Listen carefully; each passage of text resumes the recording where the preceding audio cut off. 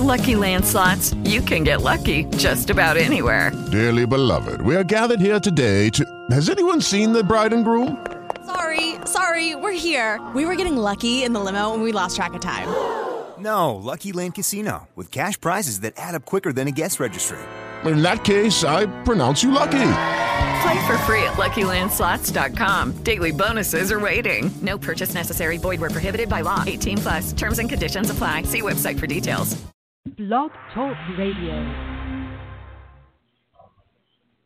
Absolute power corrupts absolutely.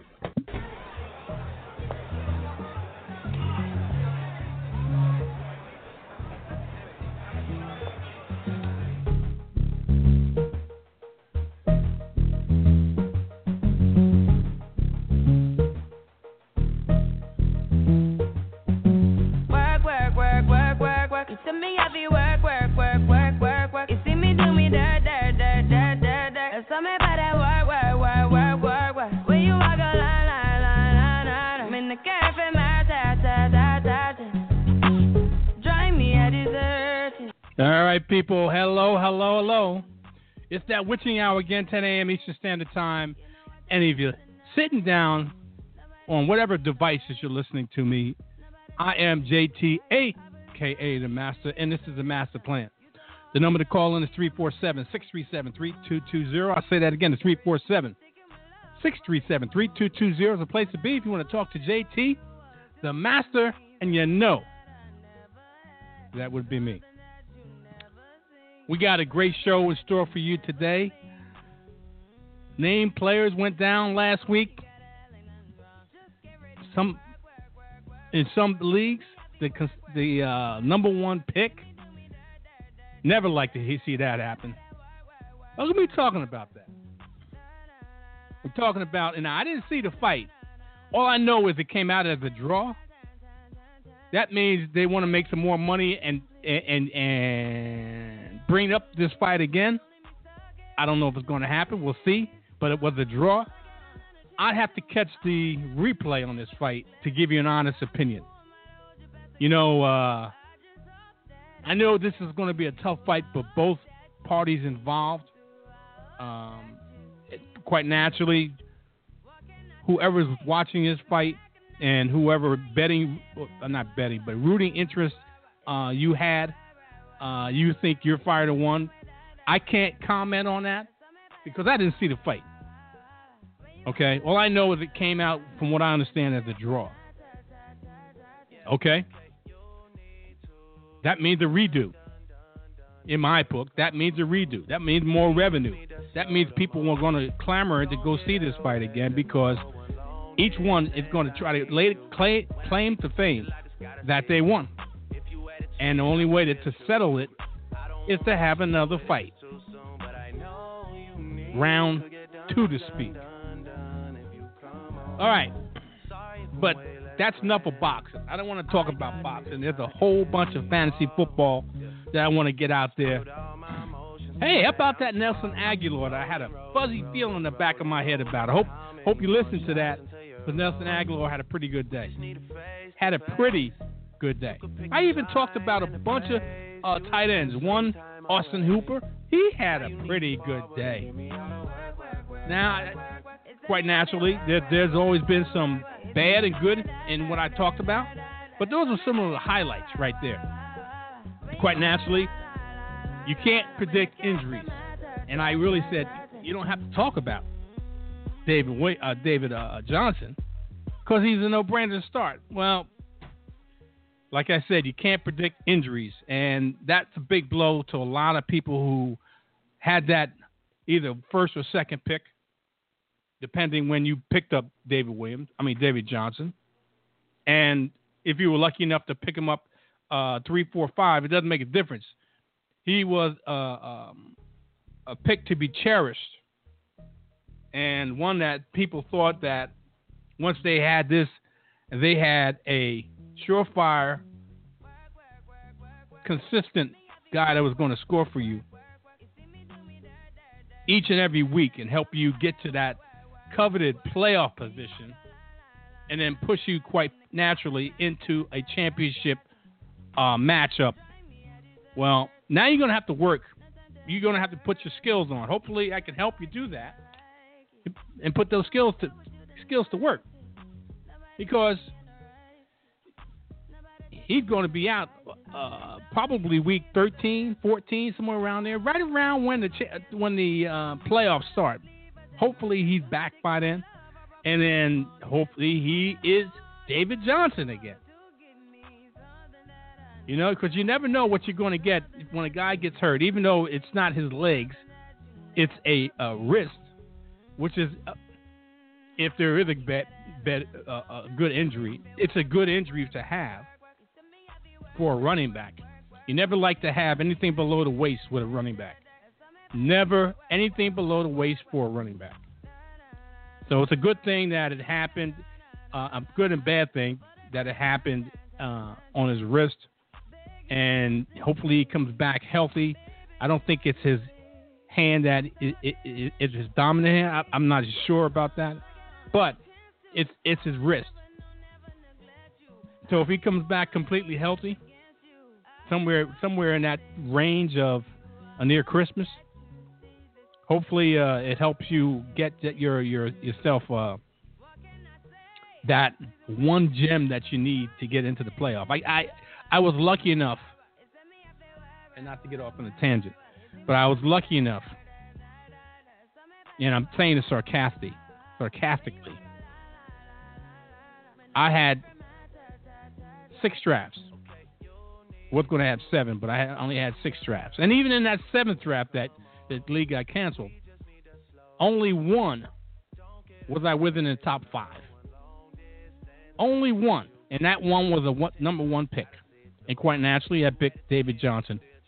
How lucky can I be? Every other league that I had, and the smallest league I was in was the 10 team. Most of them are 12, and 2 of them are 14.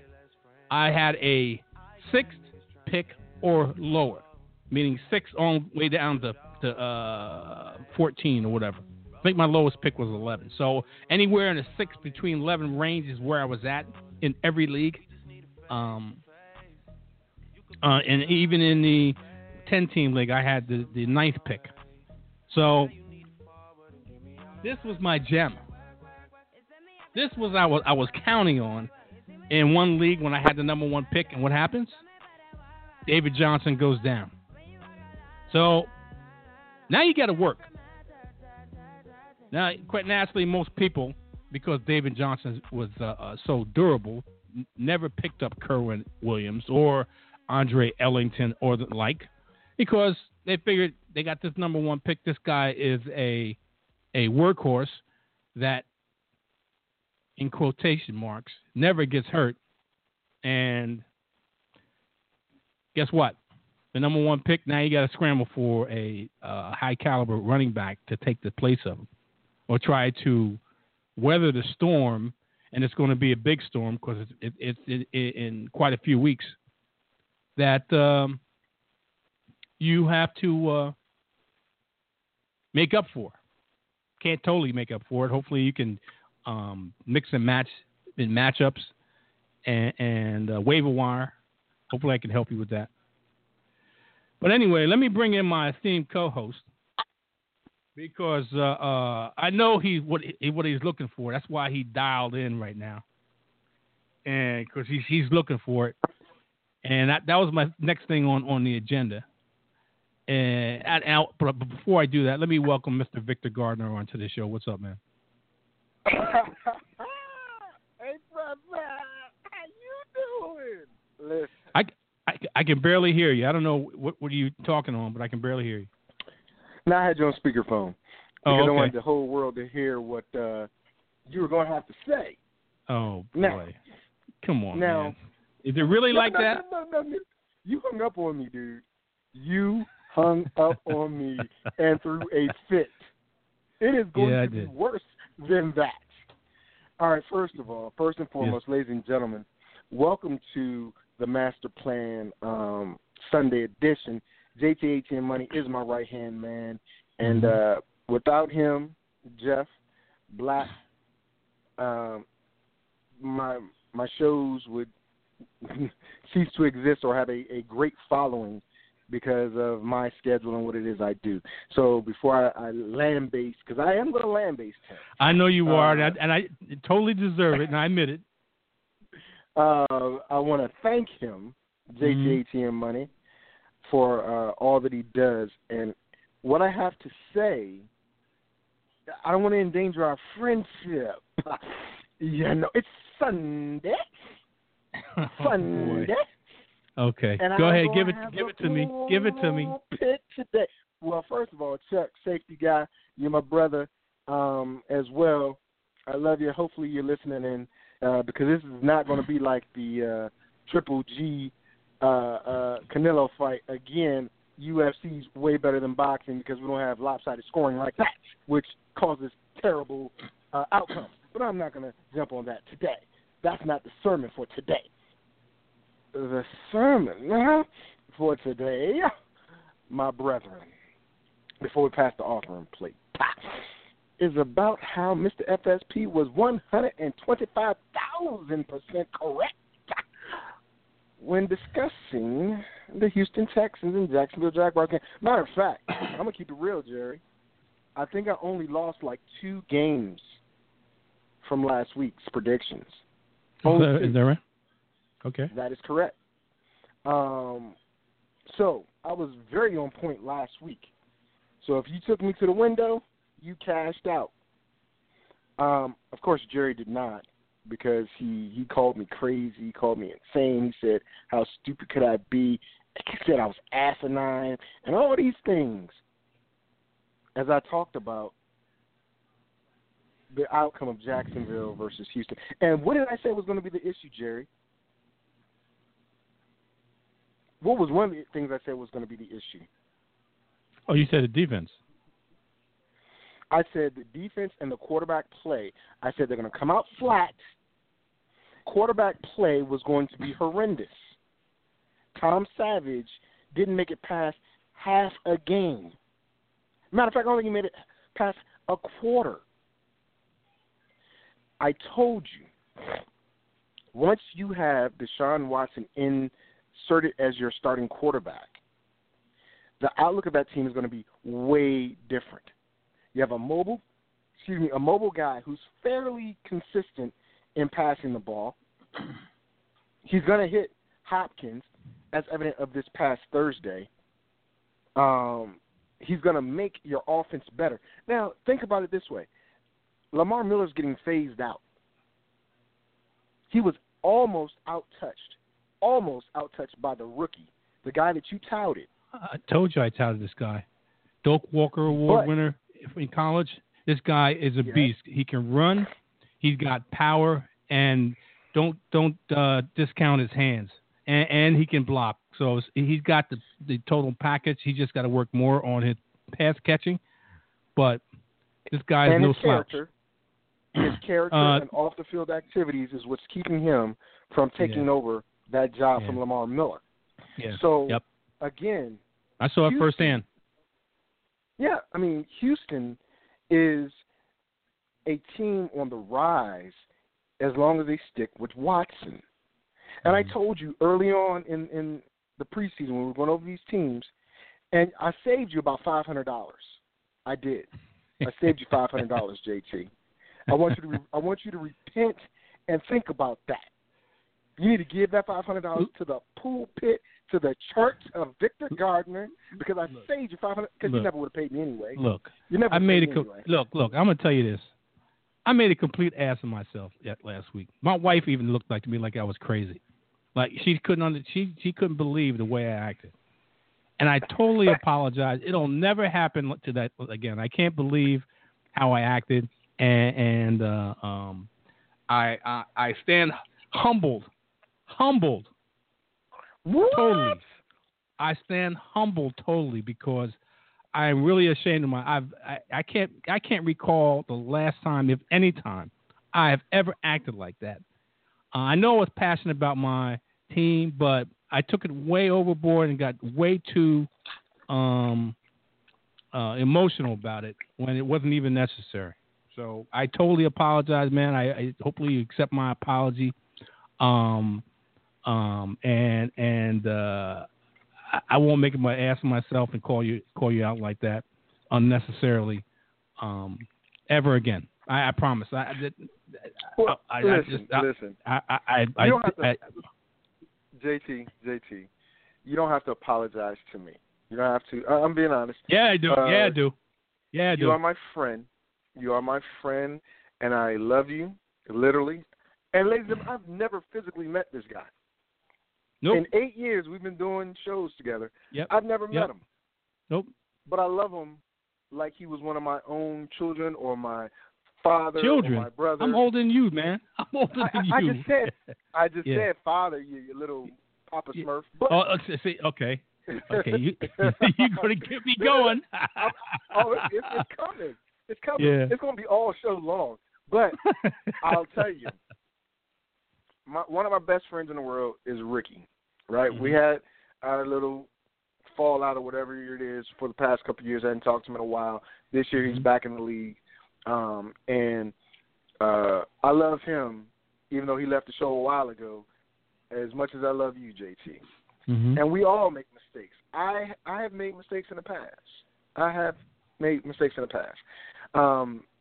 And I will accept your meager apology because that's nowhere on the scale that I'm looking for. But it will come. Wow! It will be on a Taj Mahal scale. Jerry World scale, if you will. Dusty Rhodes, if you will.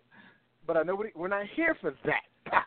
But on Patrick Day, I'm going to give you another week. I'm giving you 2 whole weeks to come up with a soliloquy to talk about how right I was and how wrong you were. So I'm not going to take over this show. God. Yeah, okay. Because you got to give fantasy advice to everybody out there, and I'm going to help out a little bit. Mm-hmm. But there will be a speech of how you did a jet-like move. You reverted to your jet-like ways. Yeah, I know. Yeah, that was. I'm really mad, man. I after I got off, like I said, my wife said something to me, and I I don't know what the heck got into me, and I said I can't recall it. It was your feelings, and I told you that on the air. I told you letting your feelings get in the way of making a legit breakdown of your team. Mm-hmm. I mean, because that's exactly what it was. I told you the Redskins were going to lose, and I told you how they were going to lose, and they lost exactly how I said they were going to lose. And I'm a devout Redskins fan. But I got to see it and call it as I see it. And, yeah, I guarantee you, Houston's not going to win the division. But they're not going to be at the bottom like they would have been if they kept Savage at quarterback. They're going to be competing. It's going to be, and I'm telling you, if Jacksonville wins this week, which I don't think they will, but if they win this week, Jacksonville and Tennessee are going to be fighting it out for that top spot. We'll see. I'm just telling you. We'll see. All right. We'll see. I can only say this that the rookie only passed for 125 yards, which is minuscule in today's world of football. But it's something to build on. It's something to build on. Quite naturally. Excuse me? It's the impact. It's the impact of the 120-some yards passing and almost 100 yards rushing. Yeah. And the fact that you have a star receiver, unlike A.J. Green, who was complaining about his touches after Thursday night's game, DeAndre Hopkins, he was targeted, I think, about 15 times. Yeah, he was looking his way a lot. And that's what I'm saying. Savage was not. Savage was, and when he was trying to put it in places that was virtually impossible for Hopkins to make a play on the ball and do something afterwards. Or he was late. He was late with the ball. And that's key.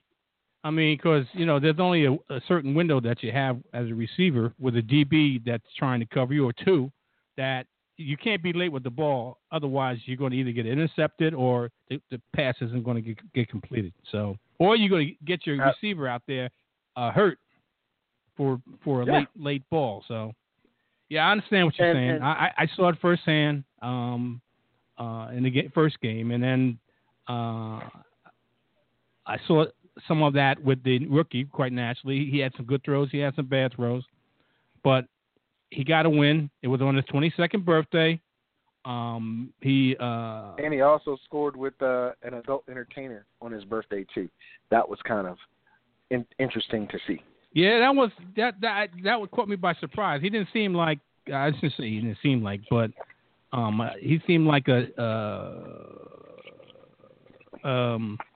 can I say it? A clean cut guy. Not to say that you're dealing with a porn star or something like that you're not clean cut, but he seemed like he's not the type of guy to go that route. But it is what it is. So.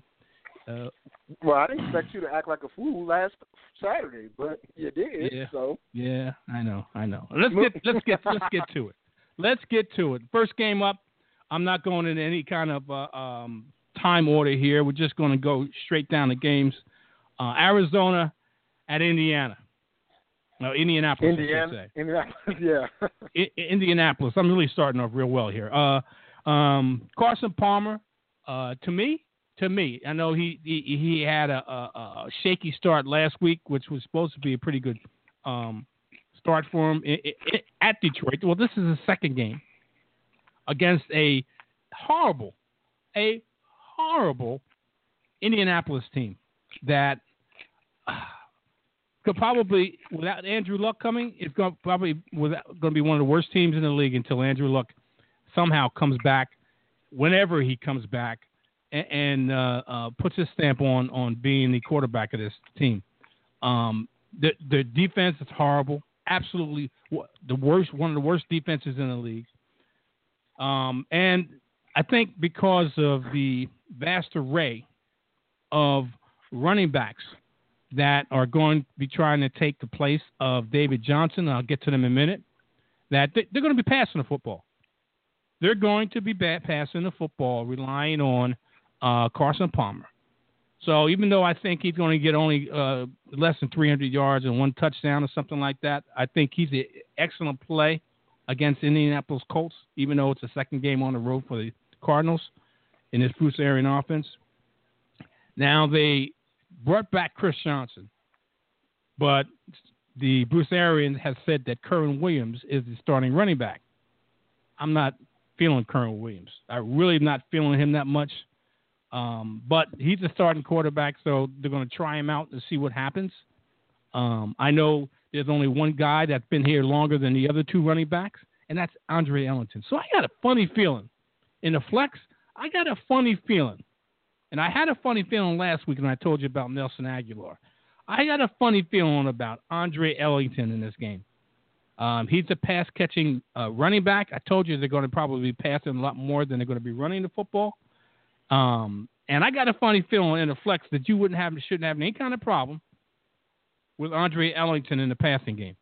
And to me, Andre Ellington and Kerwin Williams, even though Kerwin Williams is the starting running back, are on even footing in the flex, on even footing for me. Now, I do love because and I'm going to go past Larry Fitzgerald. That's a no-brainer play for me in this game. Carson Palmer and Larry Fitzgerald have a rapport with each other, and he's going to be looking for Larry quite a bit. Home run potential, you don't have John Brown. He's not going to be playing. How about J.J. Nelson, who's just as quick, if not quicker, than John Brown for that big home run ball that Carson Palmer is in my opinion, noted for. In this Bruce Arians offense, I wouldn't be surprised that he gets hooked up in a long pass play, especially against this porous Indianapolis offense. On the other side of the ball, let's talk about the Indianapolis Colts and who, if anyone, you play here. Can I give a little bit? Go ahead. The reason why I want to jump in before you go into it, because I knew you were going to say something like good luck for Indianapolis. And I'm going to tell you, you're wrong about good luck. Brissett, I don't know his daggone name. Jacoby the Brissett. Quarterback that I understand who. I understand he's going to be starting. I understand that. Now, and the reason why I say it's not good luck is because he throws a pretty good deep ball as well. Who likes to go deep for him? T.Y. Hilton. T.Y. will have a monster game here because he's going to be one-on-one a lot with Patrick Peterson. Patrick Peterson is a very good physical cornerback. He's no speed burner. If anything, Dante Moncrief is going to have to be the underneath guy, and Jake Doyle. Now, will the line be stacked up against Frank Gore? Yes. But that just tells me that Brissett is either going to run or throw the ball deep. His in-between passing is not that good, and he primarily works out of the shotgun. So that gives him an extra second or two to, peruse the field. He's going to need it. I honestly believe, JT. Huh? He's going to need the time because that line is porous as hell. And I agree with you. But I don't have Indianapolis winning this ball game at all, and I don't think you do either. But I do believe T.Y. Hilton and maybe Jake Doyle are going to have pretty good games against a secondary that didn't look that good against Detroit's receivers and were beat constantly deep and across the middle against Detroit. So I'm looking for the middle of the field and the stretching of the field to be used very well by Indianapolis. They will not win this game, and unfortunately, Chuck Pagano probably is not going to make it past the first 5 games of the season, even though it's really not his fault. He has Sure it is. Well, no, the general manager is the one who has to get a better backup quarterback, right? The coach has to coach what he has been given. So if you give me Scott Tolzien as my backup, knowing that Andrew Luck may or may not be ready for the first game of the season, that is not on the coach. That is on the GM. The coach did not draft the cornerbacks or defensive players. He might have had some input, but ultimately the GM and the owner made the decision on who to draft. Again, this goes back to the Bill Parcells saying, you want me to cook the dinner, but you don't want me to get the ingredients. So I'm going to tell you that Chuck Pagano is a decent coach. But what he's got right now, he's got a soup sandwich, and we know what that's like. It's it's an Army term, old Army term. But that's all I wanted to say about that. And you're right about J.J. Nelson. Absolutely right about J.J. Nelson. I disagree with you on Kerwin Williams because a couple years ago when he first came out, you said this guy might take the job from David Johnson. I don't know what made you cool off from that, but there's a good reason why Bruce Arians named him the starter and not Ellington. Ellington can't stay healthy, and Chris Johnson just got back. So but he knows the offense. Chris Johnson knows the offense, so it's not like he's coming in cold and doesn't know anything of what's going on. So he knows the offense because he's been there quite a while. But I think Williams is going to be a good keep for this week and probably next week. When you start seeing Ellington and Johnson get more of the touches from him, but that's all I wanted to say on that. All right, let's move on. Let's move on to another team game, I should say, down in the Carolinas. Talking about Carolina Panthers hosting the Buffalo Bills. Talk to you first about the Bill side. Carolina is in the top 10, preventing fantasy points against the quarterback and running back. They're just outside the top 10 in doing that against the wide receivers or a tight end. So what's that say for the Buffalo Bills? No Tyrod Taylor. I wouldn't play Tyrod Taylor in this game. I don't think he's going to have a stellar QB1 type of game.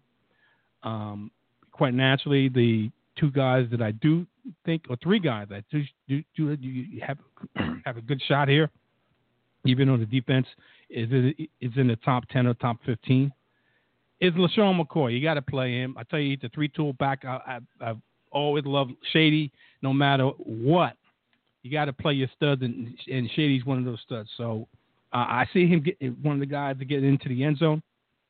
And quite naturally, he's involved in the passing game either. So to me, that's a no-brainer playing LaShawn McCoy. Going past that,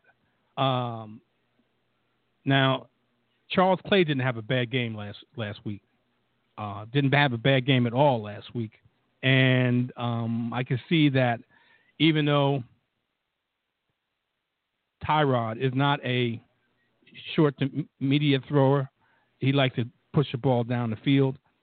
He did get to Charles Clay quite a few times last week, and enough, and that Charles Clay is going to be a viable play against Carolina. And the only one I really like, besides in the wide receivers here, and he's probably a flex, and is Jordan Matthews. On the other side of the ball, big talk about Christian McCaffrey. Well, I drafted Christian McCaffrey in one, not more than one league, but in one league in particular. Before the season started, I made a trade with Christian McCaffrey involved. Right now, I had Melvin Gordon and also had Kareem Hunt. So I took the shot and said, "Let me trade McCaffrey," and he was part of what I traded away. But in return, I got Julio Jones.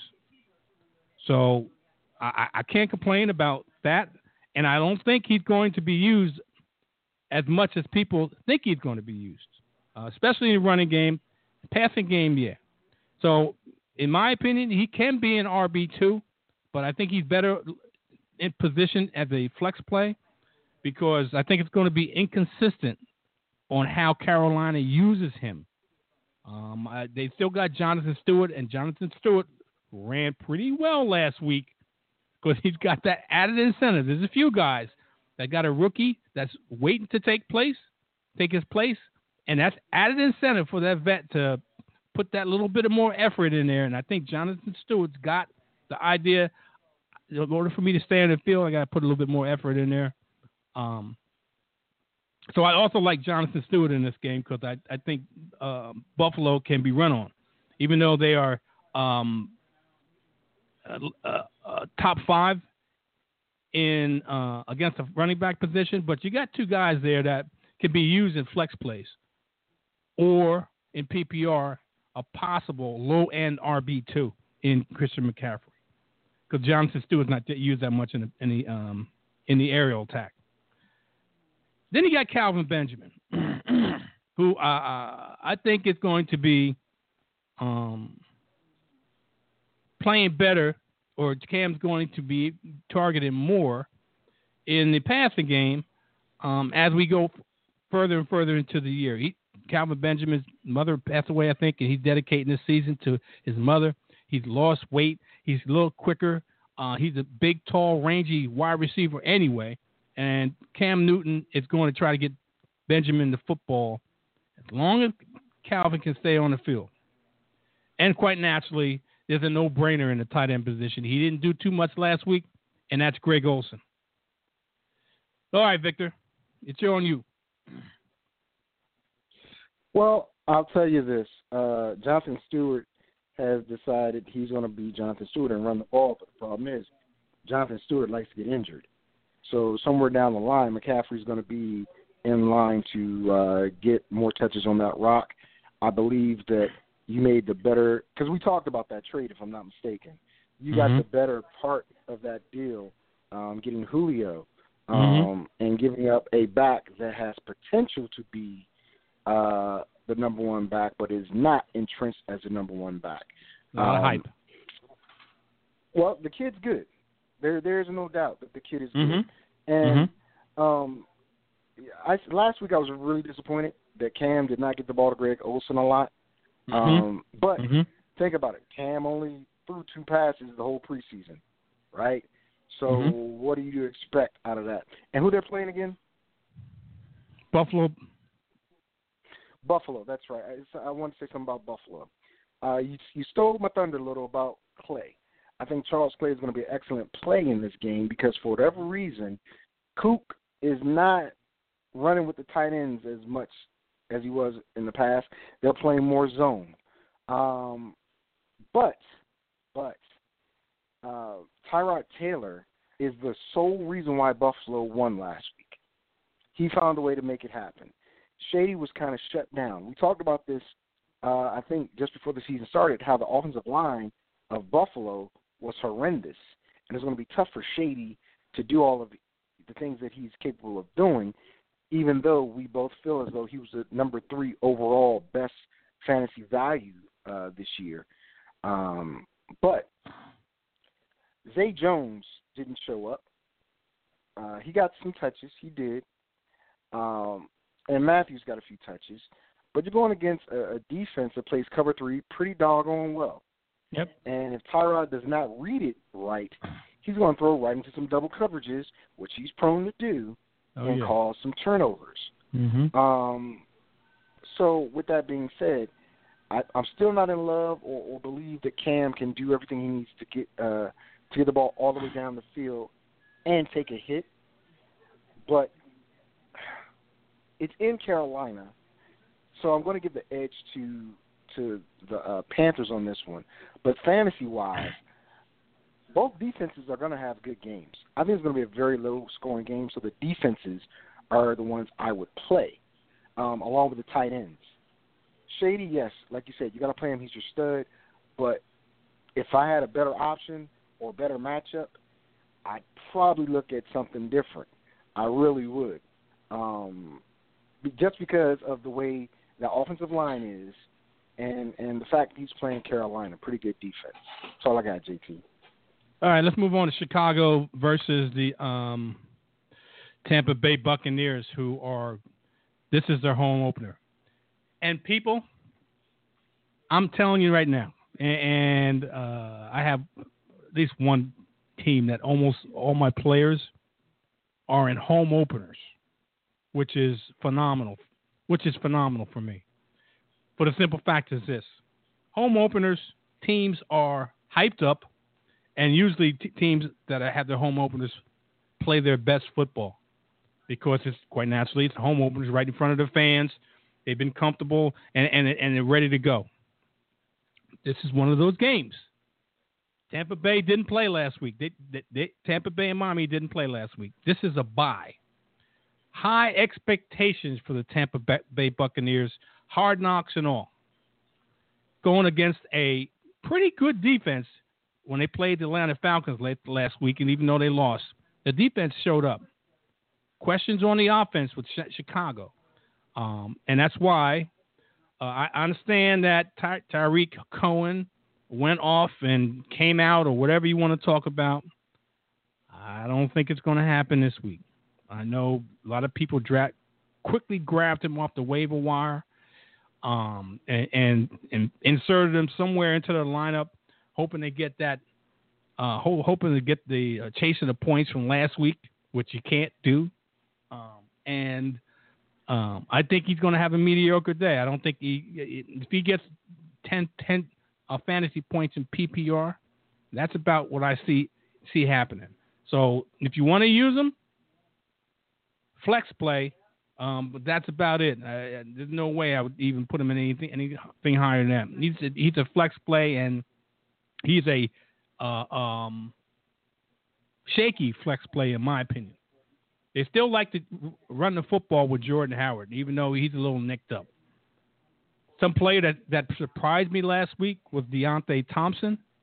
I don't think he does too much this week. I know that Mike Glennon was targeting him when Kevin White went down. I told you last week, people. I told you last week about Kendall Wright. After Kevin White went out, he's the most experienced wide receiver on the Chicago Bears. So I expect him to get targeted early and often. And I also expect, surprisingly, that Deontay Thompson may fit that bill too. I like Kendall Wright more than I like Deontay Thompson because, in fact, he's more experienced, and I think he can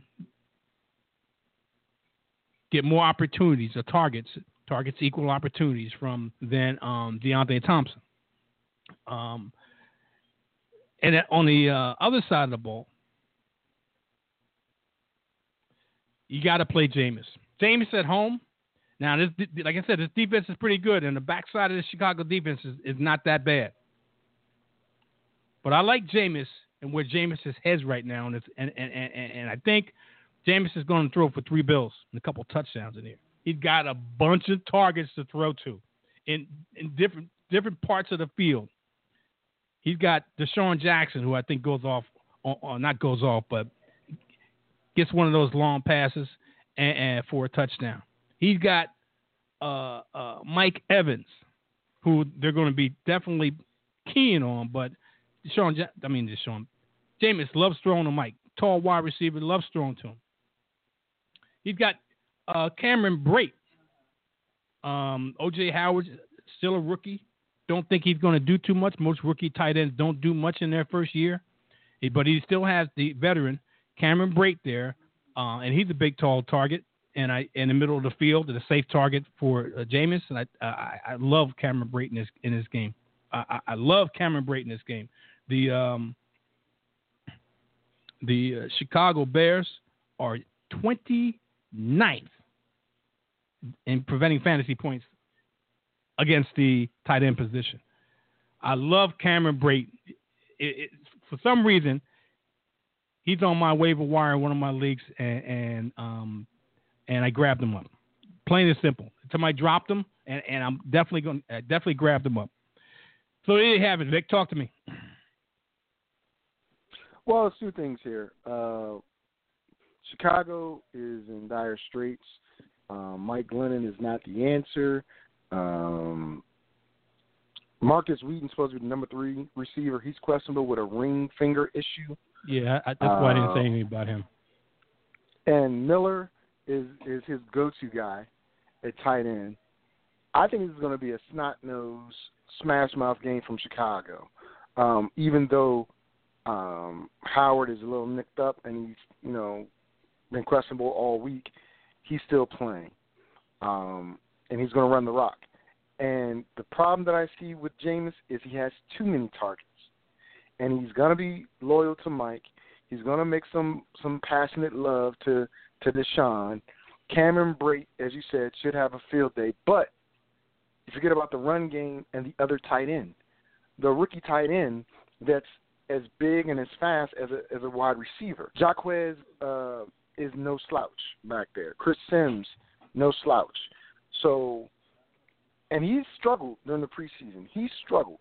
So I wouldn't be surprised if there's a lot of screens and there's a lot of draws called in this game for Tampa Bay. But Chicago can't cover 6'5", 6'6" all day. They don't have anybody as fast as Deshaun Jackson. And you got 2 tight ends that can kill you. One's a rookie, one's a proven vet. And, Jameis has been singing the praises of the rookie, so I know he's going to try to get the ball to him. The question is, how many opportunities he's going to have? Honestly, I think you get Tampa Bay's defense in this and play. Yes. You play Tampa Bay's defense in fantasy. Yep. Because Glenn is going to turn the ball over. They're not going to be on the field that long. It's going to be either sacks. It's going to be a lot of punts from Chicago. Let me put it that way. Unless they run the ball 35 to 40 times this game. And with a banged-up running back, I don't know how safe that is. And your backup's 5'9", 150 pounds, shifty little guy, that's why I'm saying you might see some screens and stuff. But I wouldn't have grabbed him off of the waiver wire just yet. Not just yet. Knowing his stature and knowing what it is that John Fox likes to do, I leave him there for at least another week or 2 to see what he can do.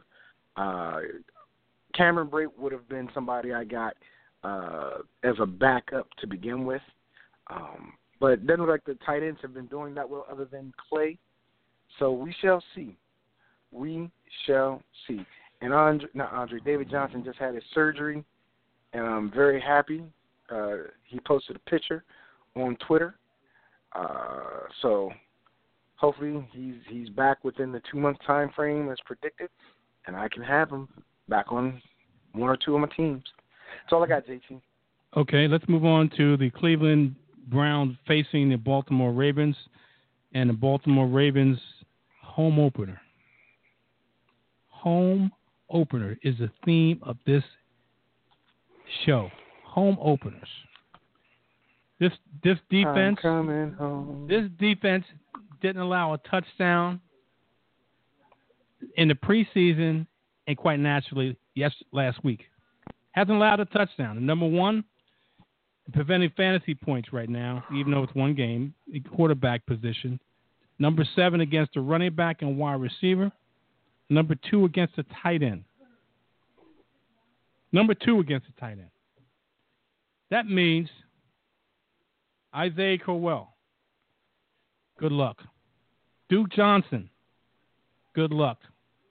Kenny Britt, who's already being questioned by the coach or the coaching staff whether they want him to be the number 1 receiver or not. How about Corey Coleman, who had a decent game last week in fantasy? I think he's probably the one that gets the most fantasy points out of all who I just mentioned. So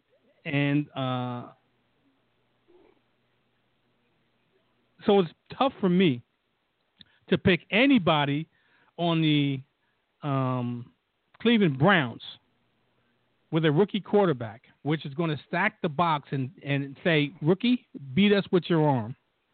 That anybody in the running game, Isaiah Crowell and Duke Johnson in particular, are going to do anything. And with a rookie quarterback, with the defense that the Baltimore Ravens have been putting out, and it being a home opener, let's move on to Baltimore. That's just telling you what I think. Joe Flacco, he's a low-end QB2 in here. Now, mid-range QB2, let me put it that way.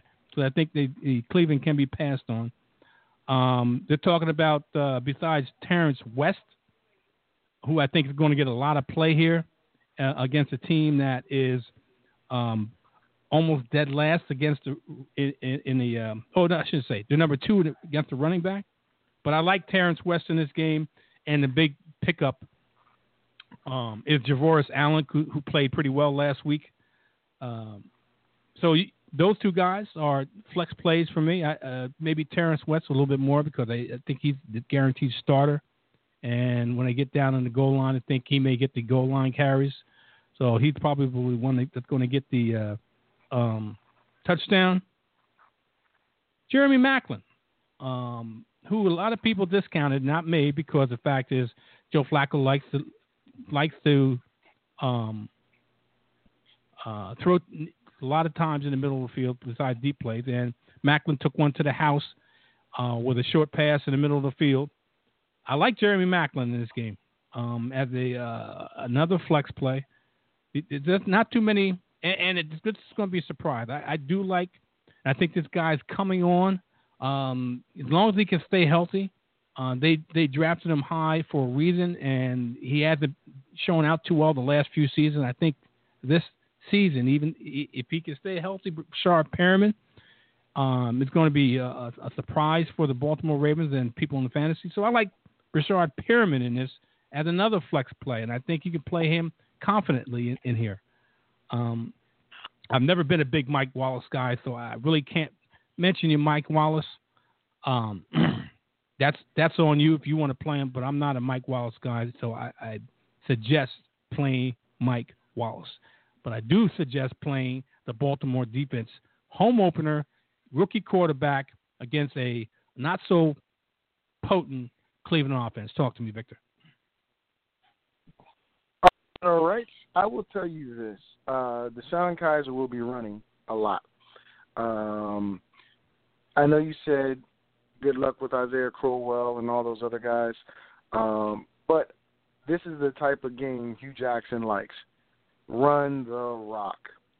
You run the rock against that defense, and you make them come up, and hopefully you're able to hit, Kenny Britt down the field in a one-on-one situation. But you make this as boring as possible. That plays into what Baltimore does anyway. But listen, both teams have good defenses. Cleveland played Pittsburgh very well last week. Very well. To the point where they were still in that game. To, I believe, the last drive, if I'm not mistaken. But you got to understand something. Just think about this. Where did Pittsburgh play Cleveland? I got it.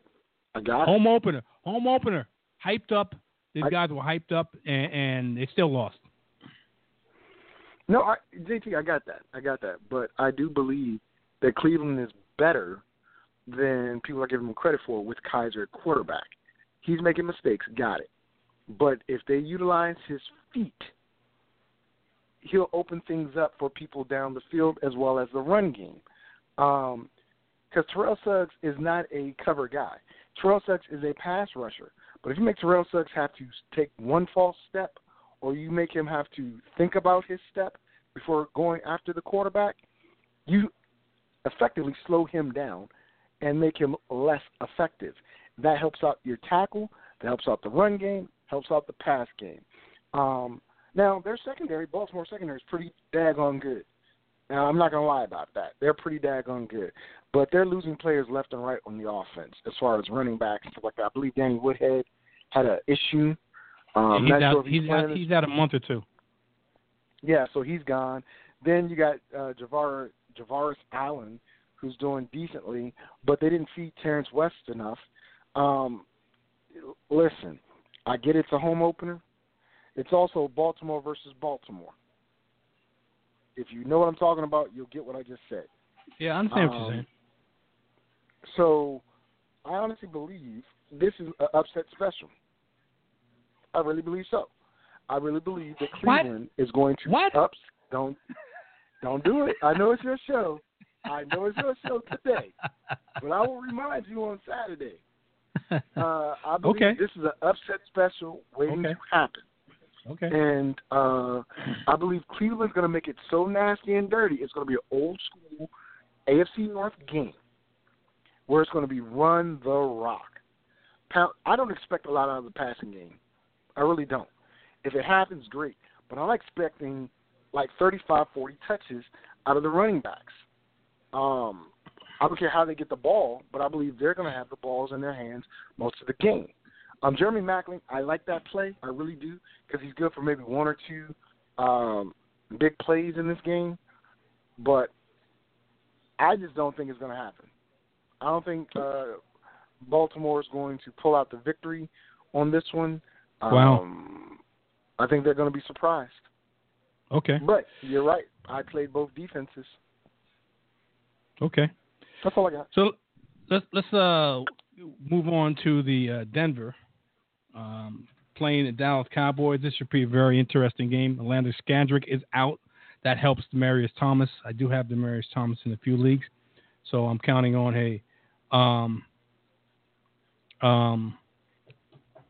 I think Demaryius Thomas is going to do well in this game, very well. And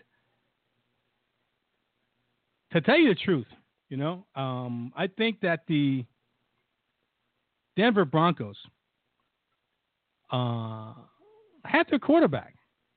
I think they made the right choice in sitting the Paxton Lynch and making Trevor Siemian the starting quarterback, because he looked very capable, extremely capable last week, getting the ball to his wide receivers and quite naturally C.J. Anderson. And I'm telling you right now, people, Denver's got one of the most favorable running back schedules in the league, including going into the fantasy playoffs. So if you got a chance to grab C.J. Anderson with a trade or something like that before he actually starts blowing up, I would do so. If you have a chance to, perhaps, and I'm not going, I love him like he was one of my sons, and Victor knows how I feel about this guy. Once I mention him, I love him like he was one of my sons, and I love my sons to death. And I told you about this guy before he burst on the scene, Jamal Charles. I don't think he's going to last the whole season. Devontae Booker, he's dealing with a I think it's a wrist or some type of upper body injury. I think it's got to do with wrist. If you grab C.J. Anderson, you know C.J. Anderson's history. You grab his backup, and that would be, in my opinion, not Jamal Charles. And I guarantee you, on a majority of what your waiver wires, he was an afterthought, and Devontae Booker is sitting out there. I guarantee it. And when he gets healthy, Jamal Charles may have to take a back seat to Devontae Booker being the backup to C.J. Anderson, because C.J. Anderson likes to get nicked up and hurt. And you want to be able to get the same type of results or close to it with Devontae Booker if he happens to get that starting role. He's not the DeMarco Murray and Derrick Henry type of scenario, but it's not that far off. It's not that much of a drop-off with Devontae Booker. He's got another year under his belt, and I think he's going to play better than he played last year. Anyway, let's move on to I love C.J. Anderson in this. I think that Dallas can be run on. I know that they're 15th against the running back position, but I think that the Denver Broncos can run with C.J. Anderson in a sub-role. Jamal Charles is going to be there, but I really like C.J. Anderson in this. And both wide receivers in here. More so Demarius, because I told you Landon Skandrick is out, and I don't think there's anybody else that's going to be capable enough to stay with Demarius as long as he limits his drops, which has been a big bugaboo for him. But I like Demarius Thomas to get 5 or 6 catches, about close to 80 yards, and visit into the friend zone. And Jamal Charles. Emmanuel Sanders is one of Trevor Siemian's favorite targets too when all else fails. So I would play Emmanuel Sanders in the flex. Demarius can be a wide receiver 1, definitely a wide receiver 2 in this game. And on the other side of the ball with the Dallas Cowboys, it's a no-brainer, in my opinion, playing Zeke. He shows up week in and week out. Dez is going to have a problem in the no-fly zone. When he plays against top cornerbacks, Dez does not have good games. Plain and simple. I know that you may love Dez. You may have Dez as one of your main wide receivers. Just temper your expectations, because when he plays against good corners, does not have good games. And the only other one guy that I want to, well, 2 guys. Both of them, one's in the tight end position, quite naturally, Jason Witten. Easy throws for Dak in the middle of the field. And Cole Beasley, when things aren't going well with Terrence Williams or Des Bryant, Dak likes throwing to Cole Beasley, and he always seems to one of the best guys at getting open. He's like a little water bug all over the field, and he gets open. So I do like playing Cole Beasley, because you know he's going to get looks from Dak in the flex. Talk to me, Victor. You just like taking all the little glory for yourself. You're never humble. This is my show. Talking. This is my show. This is what I do. All right, look. Okay, you know what? I'm gonna rescind your rights to this show. But no, here's the thing, JT, that you failed to mention, and I think it's very important. Okay. This could be the last game of the season, or for at least another 6 or 7 weeks for Ezekiel Elliott. Because come Monday or Tuesday, the decision will be made whether he has to serve that 6 games or if it's going to be vacated. So I look for him to run the ball, but I think he's going to get stymied because Denver has a very good pass defense. Their run defense is underrated. I really think that they stink. I should say they're not good against the run. Melvin Gordon ran all over him last week. Melvin Gordon ran all over him last week, and he did it last year too. So, and a lot of running backs have done that. I got it. But I think he's not going to have that big of a game this time. Zeke, that is. Even though I think they're going to feed him. Because I believe the numbers for Dak is 229 yards versus top 5, top 10 pass defenses. 229 yards. is not that much in today's game. I don't think you're going to see a lot of Jason Witten getting the ball because of Cole Beasley. Now, the person to play for them at the receiving side is Cole Beasley. They're going to try to get the ball to Bryant, but just like last week, Janoris Jenkins got up in that booty, and Janoris is nowhere near what Talib is or Harris is. So that's going to be a very interesting matchup for him. I just take him, I X him out. Get it? X. Anyway, as far as Denver goes, and this is going to sound really messed up for me, I'm not sold on their pass game until Brock Osweiler gets in. Yeah, I said it. What? Yeah, I said it. The reason why I said that is because Trevor Siemian is not a good quarterback. Now, there's Brock. However, I do believe there's a better between Brock and Thomas, as well as Sanders, than there is with Siemian, Sanders, and Thomas. I do believe it's a better matchup for those guys than it is with Siemian. And it was apparent in Monday night's game. There were some issues there that I think Osweiler may have handled better. So, yes, Simeon's going to try to go deep with Emmanuel Sanders a few times, and he's going to be able to hit it if he has the time and he makes the right read. Thomas is going to be your underneath guy, your slant guy, your dig guy, your out guy. But who's after that? He needs to find a number 3. He's going to have to.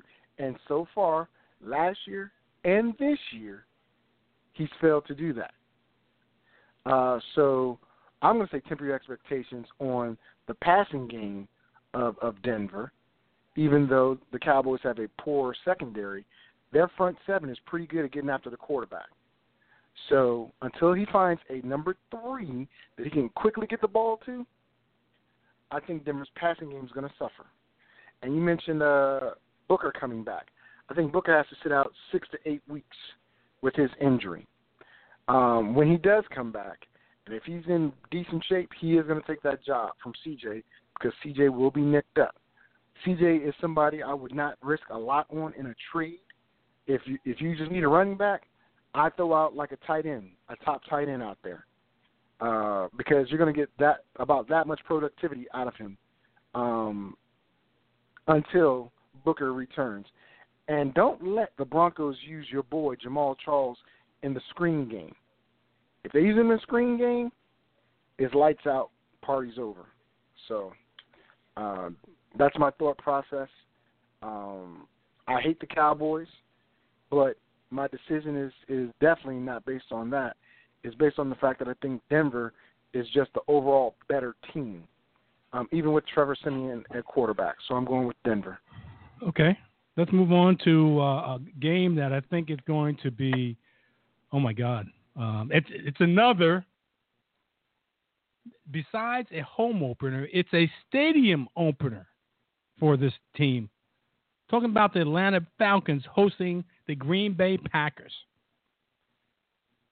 Now, if you have Green Bay Packers or Atlanta Falcons on your team, in particular, Aaron Rodgers, Ty Montgomery, Devontae Adams, Randall Cobb, Jordy Nelson, Martellus Bennett, and that's just on the Green Bay side, or Matt Ryan, Tevin Coleman, Devontae Freeman, Julio Jones, and even Austin Hooper. Play him. Don't hesitate. I shouldn't even have to tell you that. You don't hesitate. Now, maybe the last person I told you about, Austin Hooper, you wanted to kind of like frown and say, who? Austin Hooper. Well, he's a second-year tight end. Didn't do too much last year. I think he had 3 or 4 touchdowns last year, if I'm not mistaken. Already had a long touchdown. Maybe it was on a fluke play. But Matt Ryan, he's got a lot of weapons out there, including one of them is this very good tight end in Austin Hooper. And I talked a lot about tight ends last week, and he was one of them. And if you listen to me, he would have paid off big time last week. Right now, in fantasy, I know it's only 1 week, and you only had two touches. He only had 2 plays, 2 passes thrown to him, and he caught all 2. One of them was a long touchdown play. He's the number 1 tight end right now, and that's going to change. But right now, he's the number 1 tight end.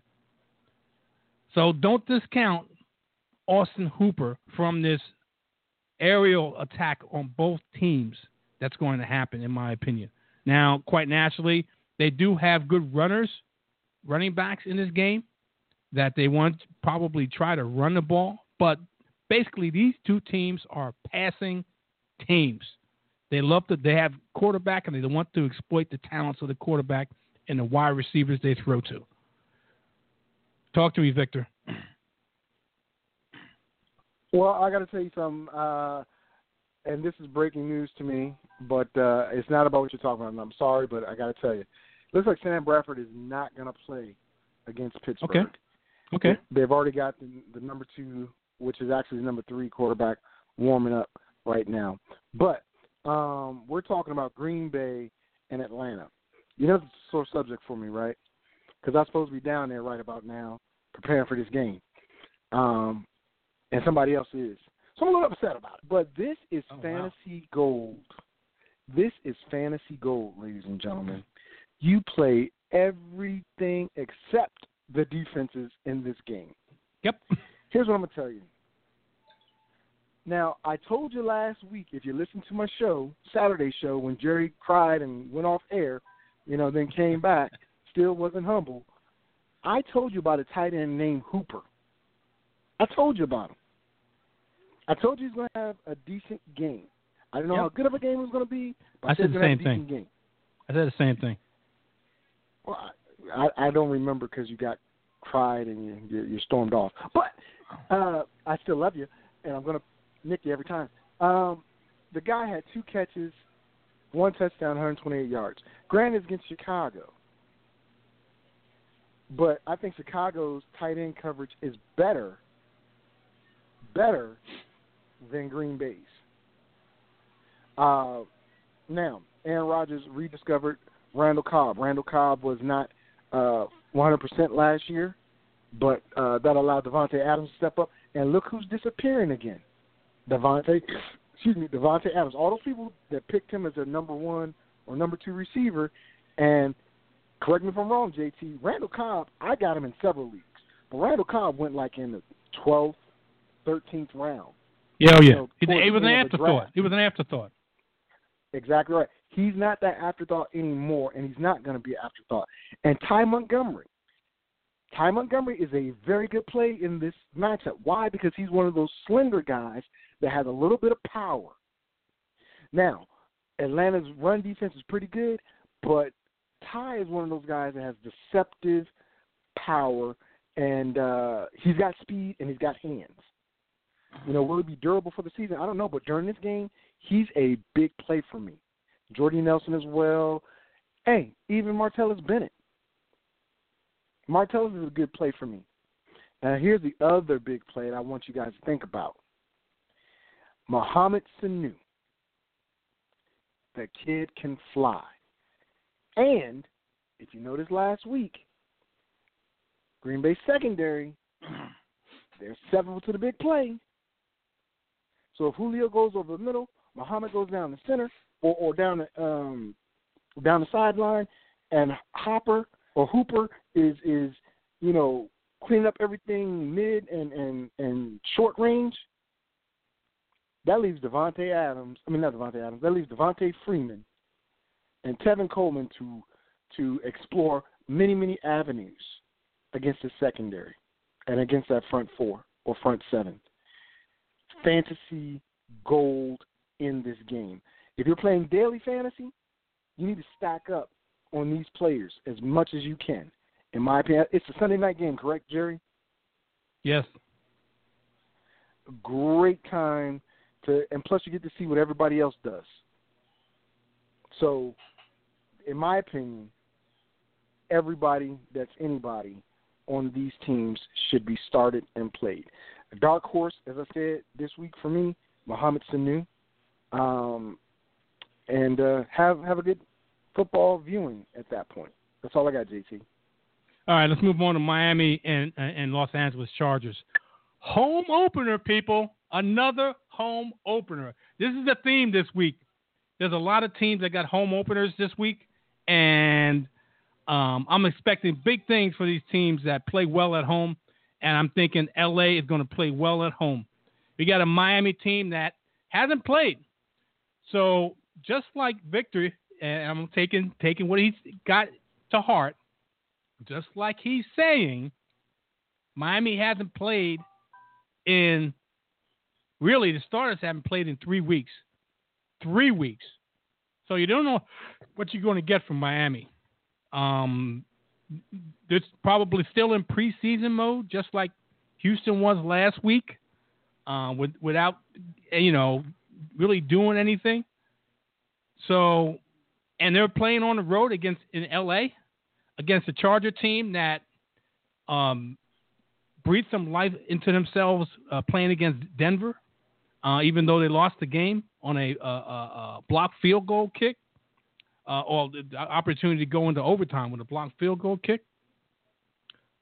I'm loving Phillip Rivers in this game. I'm loving Melvin Gordon in this game. I'm loving Keenan Allen in this game. And now, does Hunter Henry bring about? Does Hunter Henry show up this game, or do we still think that Antonio Gates is the main dog in his house? That's a tough dilemma to deal with. Until you see something different, I would keep Hunter Henry on your bench. I know that's hard to say because a lot of people may have relied on Hunter Henry as their number one tight end, picking him up relatively late in the draft, thinking they had a steal. But he didn't do anything last week. I would keep him on my bench. Try to grab somebody that you know is going to get more work, and maybe in a better situation as right now until you actually see him. But from the tight end position, until he shows more, until Phillip Rivers decides to go to Hunter Henry versus Antonio Gates, I'm keeping him on my bench. But all those other plays, I'm playing without a shadow of a doubt. I'm playing those guys with confidence against this Miami team that's traveling all the way over to the West Coast and hasn't played a game in 3 weeks. 3 weeks. Now, what's the deal? And I even would play the Chargers defense, the pass rush against Jay Cutler. Absolutely. Home opener, absolutely. Going to be fired up, ready to hunt Jay Cutler. Now, what would I play in Miami? I would play Jay Ajayi. Don't expect too much, but I think he can get just about double-digit points. Just about that. I don't think he's going to go off. I think he can just get about double-digit points. I would play Devontae Parker, but I know the LA, if I'm not mistaken, I think the LA DBs are banged up somewhat, but I would definitely play Devontae Parker over Jarvis Landry. But not to say I wouldn't play Jarvis Landry, but I'm thinking that Jarvis Landry is going to probably play in the middle of the field, which he normally would do, versus Devontae Parker. Jay Cutler is a big wide receiver type of quarterback he likes to throw to. He likes to throw to big wide receivers, and Devontae Parker seemed like they had a rapport with each other in the preseason. I think it's just going to be building from there. So my best play is to play Devontae Parker, but I wouldn't be surprised in PPR if Jarvis Landry gets double digits and gets a nice dose from Jay Cutler also. Otherwise than that, what you got, Victor? I'll tell you like this, JT. You've got an opportunity here. And the opportunity is that Jay Ajayi is going to go crazy in this game. Jay Ajayi, mark my words, Jay Ajayi has been itching for this game. So Adam Gase is not going to do what O'Brien did and come out try to, throw the ball and da-da-da-da-da. He understands Jay Cutler wants to throw the ball. I expect this to be, as you said, they haven't played a game in 3 weeks. I expect him to get a lather going. And the only way to get a lather going is to work hard and stay on the field and sweat. Translation, run the rock. You're going to see some short passes by Jay Cutler. You might see maybe one or two deep balls because Landry is kind of, nicked up. He's a little hurt. But you got Kenny Stills, I believe, who's, iffy at times with his hands. And Parker is, as Jay Cutler said, a bigger, faster Alshon Jeffries. So you might see a few jump balls that way. But the only way that's going to happen is when Jay Ajayi gets that rock and runs it.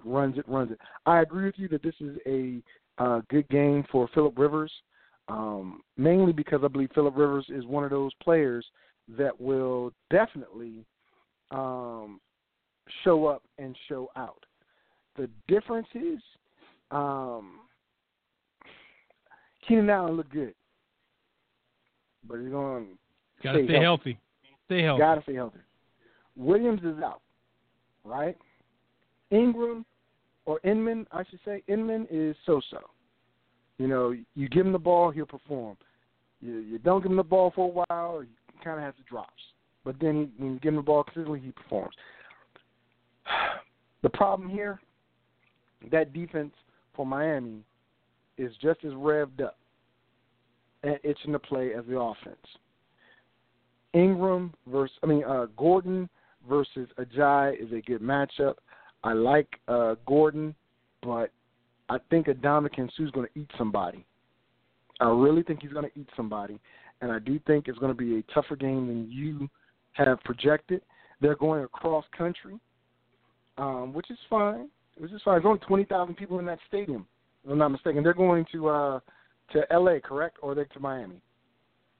What's that? Is this game in Miami or in L.A.? L.A. Okay, because I know the Skins are playing in L.A. too, and I thought they shared the same facility. But all right, not a problem. I think that's going to be a bit of a problem for Miami, though. But I'm going to tell you, I think that San Diego wins this game only because I think it's going to come down to the passing attack. And I don't think Miami's passing attack is ready to be in full gear after being out for 3 weeks, essentially 3 weeks, dealing with Irma and all that other stuff.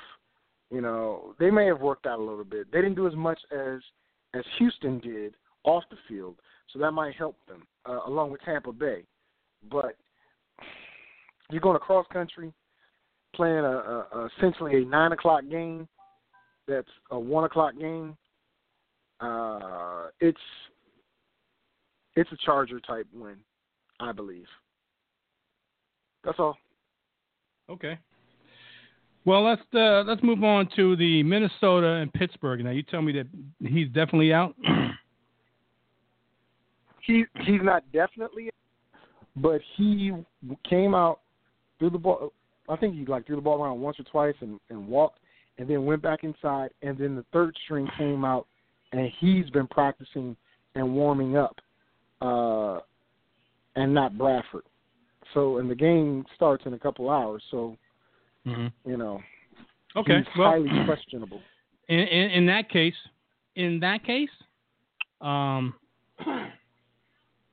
they're playing in Pittsburgh, and what they're saying the theme of this show is.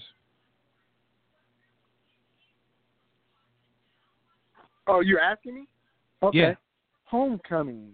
Home openers, people. Yes, sir. And this isn't a home opener for Pittsburgh. They played against a division rival and won that. And now they come home playing a Minnesota Viking team without starting quarterback. Now, without their starting quarterback, who played very well last week. Now they're going to deal with their backup quarterback, whoever that may be. Temper your expectations for what Stephon Diggs from last week to this week. It ain't happening. Adam Thielen, ain't happening. Kyle Rudolph may be the best bet of the Minnesota Vikings to play with that are in the passing game. Because the backup quarterback, and I don't even know who the backup quarterback is, to tell you the truth, but he's a backup for a reason. And the safest throw for a backup quarterback or for a young quarterback is in the middle of the field, short, the intermediate throws that you can see what you're throwing to and without any kind of static in the middle. And that would be the tight end. So I really like Kyle Rudolph in this game. Now, I know you probably have Stephon Diggs and Adam Thielen, but you may have to move them into the flex because I don't think they're going to get the same type of stats as if Sam Bradford was in there, who's a much accurate thrower, one of the most accurate throwers in the NFL, much less fantasy. Guys are going to get some heavy work to protect the quarterback that's going to take the place of Sam Bradford, Dalvin Cook. You saw how he ran for a record rookie opening last week, over 120 yards. Expect him to get a lot of look today, and even more so than if Bradford was in there, for the simple fact is a backup against Pittsburgh. In some circles say the Minnesota defense. I don't think you should do that. Minnesota playing on the road. They looked good last week against a Saints offense that doesn't play well on the road. But I don't think against a team that with a Ben Roethlisberger who throws for over 300 yards and 2 or 3 touchdowns in home games that you would want to do that and put Minnesota out there and not give you the decent points that you were looking for from Minnesota defense. And in that case, I mentioned him, and I'll mention him again, Ben Roethlisberger. He's home. He plays his best at home. You play him. Bounce back for Le'Veon Bell. That's no doubt.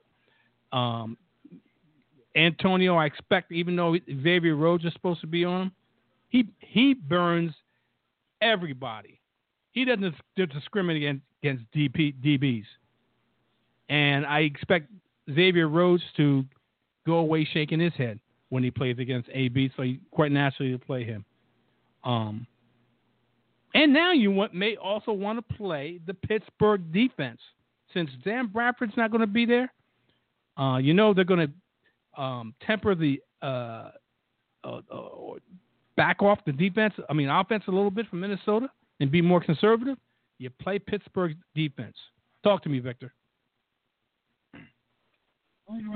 Well, I'll tell you, I think that knowing what we now know, it's not 100%, but it's looking exactly like that.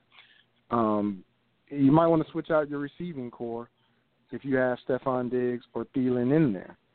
You got Joe Hayden on the opposite side, right? Joe Hayden signed with Pittsburgh. So he doesn't have the speed to stay with Diggs, but he can stay with Thielen. But can the quarterback read where to go with the ball? I'm going to tell you, I don't know anything about this guy. I really don't.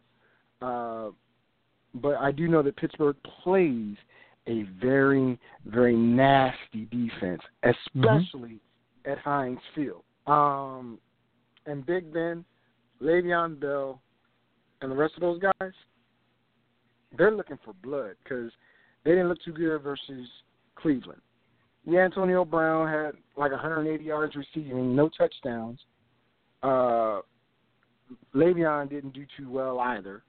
But what I'm telling you is Minnesota's defense might be on the field a lot longer than it would have been if it's Bradford or what's our boy, Teddy Bridgewater. Now it's the third stringer, who is actually now the second stringer, looking like he's going to be the starter. So I see a lot of 3-and-outs. Even though it's going to be running the rock, they're going to stack up against him and have this quarterback beat them. Yep. That's what I see. That's exactly what I see. And if he does it, he does it. I mean, all you got to do is take 3 steps and just throw the ball really deep and long and let Stephon Diggs run under it. But that can't be your offense because they stacked the line up with 7, 8 guys in the box. It's got to be something else. And I have Minnesota's defense in maybe 1 or 2 of my leagues. If I can grab, Tampa Bay before the game starts, I'm going to grab Tampa Bay and stick them in there. And I guess I have to drop somebody or, whatever the case may be, because I'm still going to keep Minnesota's defense. But we shall see. We shall see. I do believe that, Pittsburgh's going to win this game. I think all usual suspects are going to do well. I'm not looking at the receivers or tight ends that much for Minnesota. Not until I can see what this guy can do after a game or 2 with pressure. So we shall see. That's all I got, JT. All right, let's move on to the dirty. I should say the dirty. Let's move on to the Bourbon Street and the New Orleans Saints with that recurring theme that I've been talking about again. Home opener. And folks, New England and New Orleans sustained some losses. New England got humiliated at home opener for them against Kansas City. Now they go down to New Orleans where Drew Brees excels at home. Fast track. And Tom Brady and the New England Patriots are trying to make amends for the debacle that took place in New England last week. 2 passing offenses, and I don't have to tell you to take Tom Brady against this one of the worst defenses in the league in New Orleans. I think he throws for over 300 and whatever yards and a trio of touchdowns. You know who the goal line back is. I imagine they are going to get near the goal line. And that says that Mike Gillislee, who I think is his really sole purpose, besides maybe running a few inside and outside of tackles, is goal line work. Gets it, visit into the end zone. Very shaky flex play for me. I think the guy here that is going to get the most work out of all the running backs, even though they said Rex Burkhead is supposed to get some extended work. You can't guarantee that. Belichick may say one thing and does the exact opposite and drives fantasy owners crazy with the way he uses running backs. But James White is going to be used in the passing game and in the running game. More so in the passing game versus the running game. And it's a good flex play. Get you in the double-digit range. I think with the combination of, and this is in PPR, with a combination of catching the football and running it, he gets you to double digits. The main crux of what you want, if you have these guys, is Brandon Cooks going back home and handing a 100 burger on the and a visit and a touchdown against the New Orleans Saints. Chris Hogan, who Danny Amendola is still in percussion protocol, is going to pick up the slack for Julian Edelman, who went to Danny Amendola, now is going to Chris Hogan. And I think he gets a visit into the friend zone also, and gets about 3, 4, or 5 catches, 60 to 50 yards, somewhere around there. And quite naturally, the Gronk. I think he does a little bit more than he did last week, feeling a little bit better about themselves, being able to exploit the weaknesses of the New Orleans Saints. On the other side of the ball, no brainer in playing Drew Brees, who excels at home. Mark Ingram, Alvin Kamara. It was used a lot, outsnapped AP and Melvin Ingram. They like him a lot, and especially in the passing game. He's a 3-down back, but they have a bunch of backs that can run the football. He's the better of the 3 that can catch the football out of the backfield. I like him a lot. He's a strong flex play here, and he may even run into RB2 territory. I think that's how much I like him this week. And also Michael Thomas, who I think they can exploit against New England. quite naturally, Michael Thomas. That's all I got. What you got? Good news. Yeah. If you know where I got that from, that's Dukes of Hazzard. Just the good old boys. That was Roscoe P. Coltrane. Listen, that's what this game is. Just the good old boys, because Sean Payton and Adrian Peterson, they're not happy with each other. At least AP's not happy. And I think it was a mistake to have AP sign with them. He needed to go to a team like the Redskins or somewhere else. And, yes, Case Keenum is going to start for Minnesota. It just broke out that that's what's going to happen. So you look at Tom Brady and them. I say Tom Brady and them because Tom Brady and them is what it is. They're in trouble. They're in trouble because of three things. Number one, the Madden curse. Might not happen to Tom, but if you're looking around the team, his weapons are dropping like flies. Okay? Dante Hightower is not going to be playing in this game, from what I understand. That's their middle linebacker. No, he's not. They're He's out. He's out. Yes, they're heart and soul. They had no pass rush against Kansas City and Alex Smith. Alex Smith threw on that defense for 300 bills. What do you think Drew Brees is going to do? Just tell me why ain't nothing but a heartache. Listen, the Patriots are going to lose this game. They're going to lose this game. And you know who's going to be a star of it? Ingram. Mark Ingram. Because what's going to happen is Mark's going to get down to the goal line. He's probably not going to get in. And guess who's going to get his little 6 or 7 snaps that he said he didn't want, but he'll take them because they're going to be like 6 or 7 touchdowns.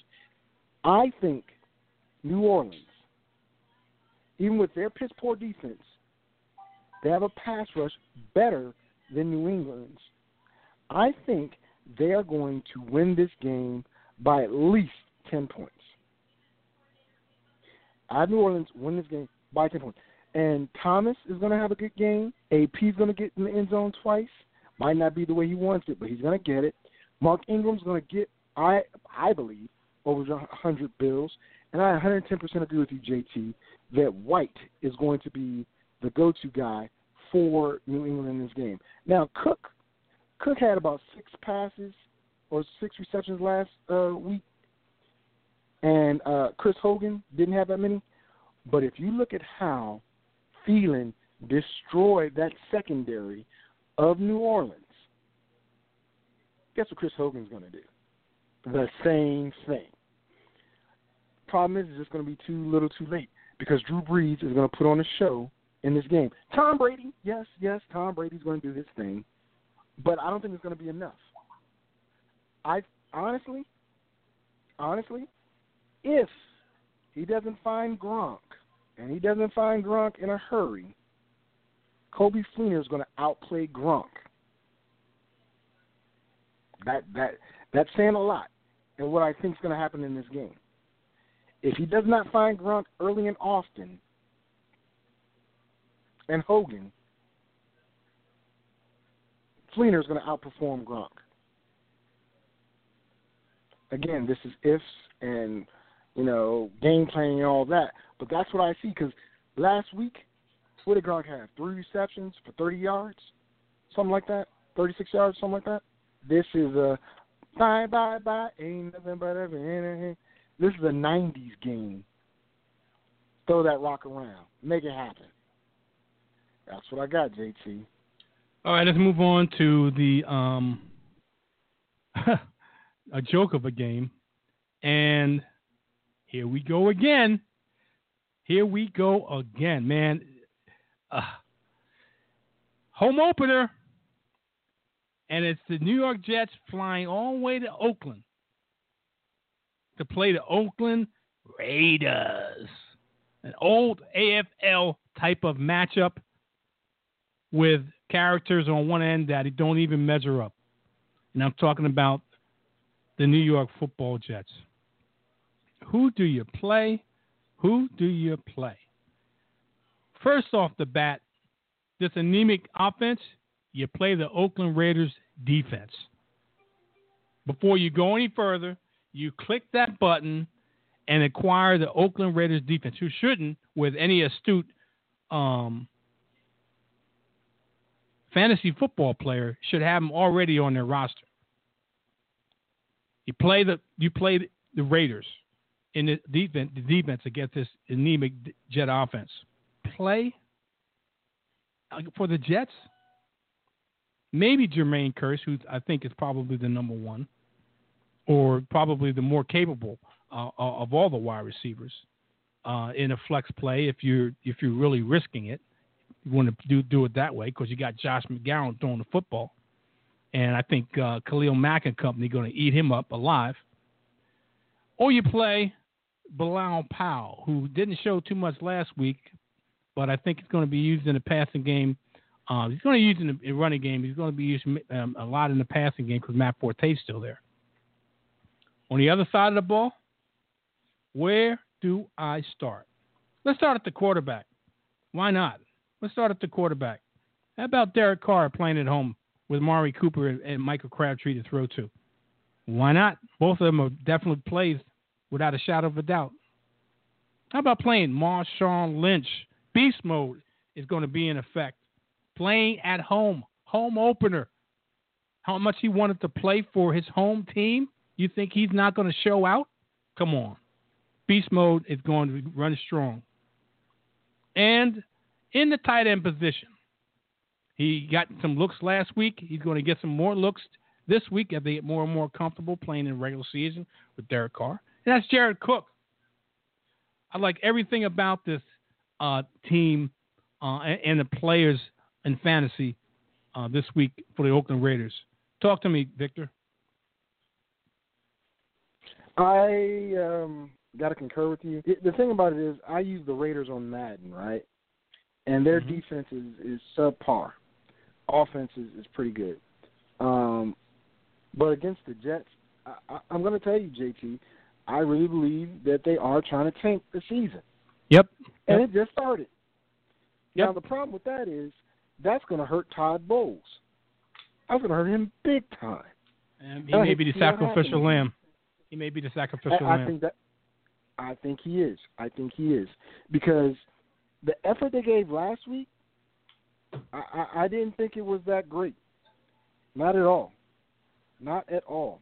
So, with that being said, it's going to be a touchdown for Beast Mode, maybe even two. Crabtree gets in the end zone. Even the number 3 guy got in the end zone last week. Seth, what is Seth's last name? I forgot his last name. But Seth Roberts. Yeah, Seth Roberts, thank you. But this is going to be a laugher.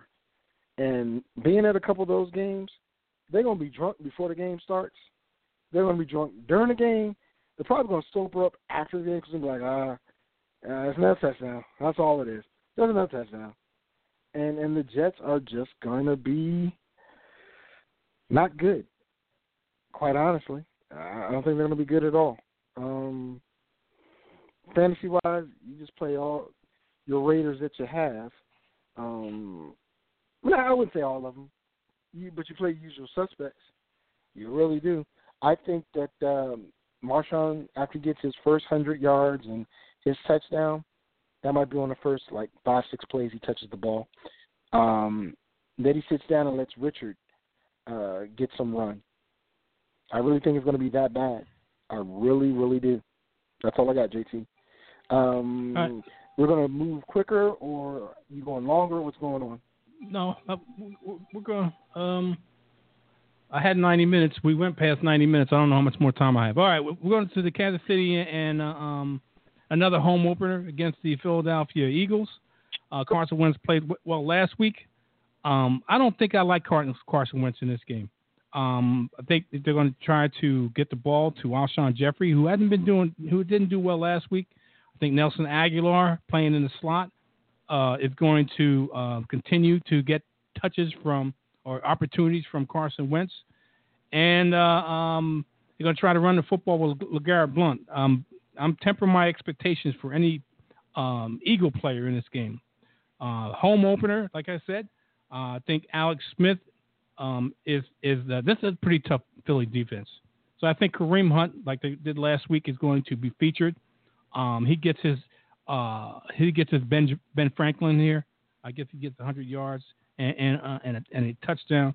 I think he's a legit running back I've talked about on numerous occasions. Big play wide receiver that they had now that they know Alex can throw down the field. Tyreek Hill is used in both phases of the game, running and passing, and he big play waiting to happen. So I like Tyreek Hill here. And also, you got to play your big-time guy that they love throwing to, and that's Travis Kelce. Talk to me, Victor. Run through these real quick. Okay. Real quick, I'll tell you that I think it's going to be a good game. Hunt should have a good game against that Philly defense, even though they like to get after the quarterback. So Smith is going to have to get the ball out of his hands quick. I don't think Carson Wentz is going to have a big of a game as he did before last week. But if you notice, they like to go deep to Torrey Smith. Watch that. It's going to happen like 2 or 3 times during the game. He wasn't able to connect last week. I think he connects this week. Alshon Jeffrey didn't get that many looks, but we'll see. We'll see. He called Nelson Aguilar. Maybe that'll happen again. Maybe it won't. I don't know. But we shall see. I think it's going to be a good game. You play the Chiefs' defense, though. You do play the Chiefs' defense. That's all I got. All right, let's move on to San Francisco and with Seattle and their home opener. I can't tell you to play anybody in San Francisco. I can't tell you to play Russell Wilson at home. I can't tell you to play Doug Baldwin. I think he goes off here. And I also, the sneaky here, he played last week.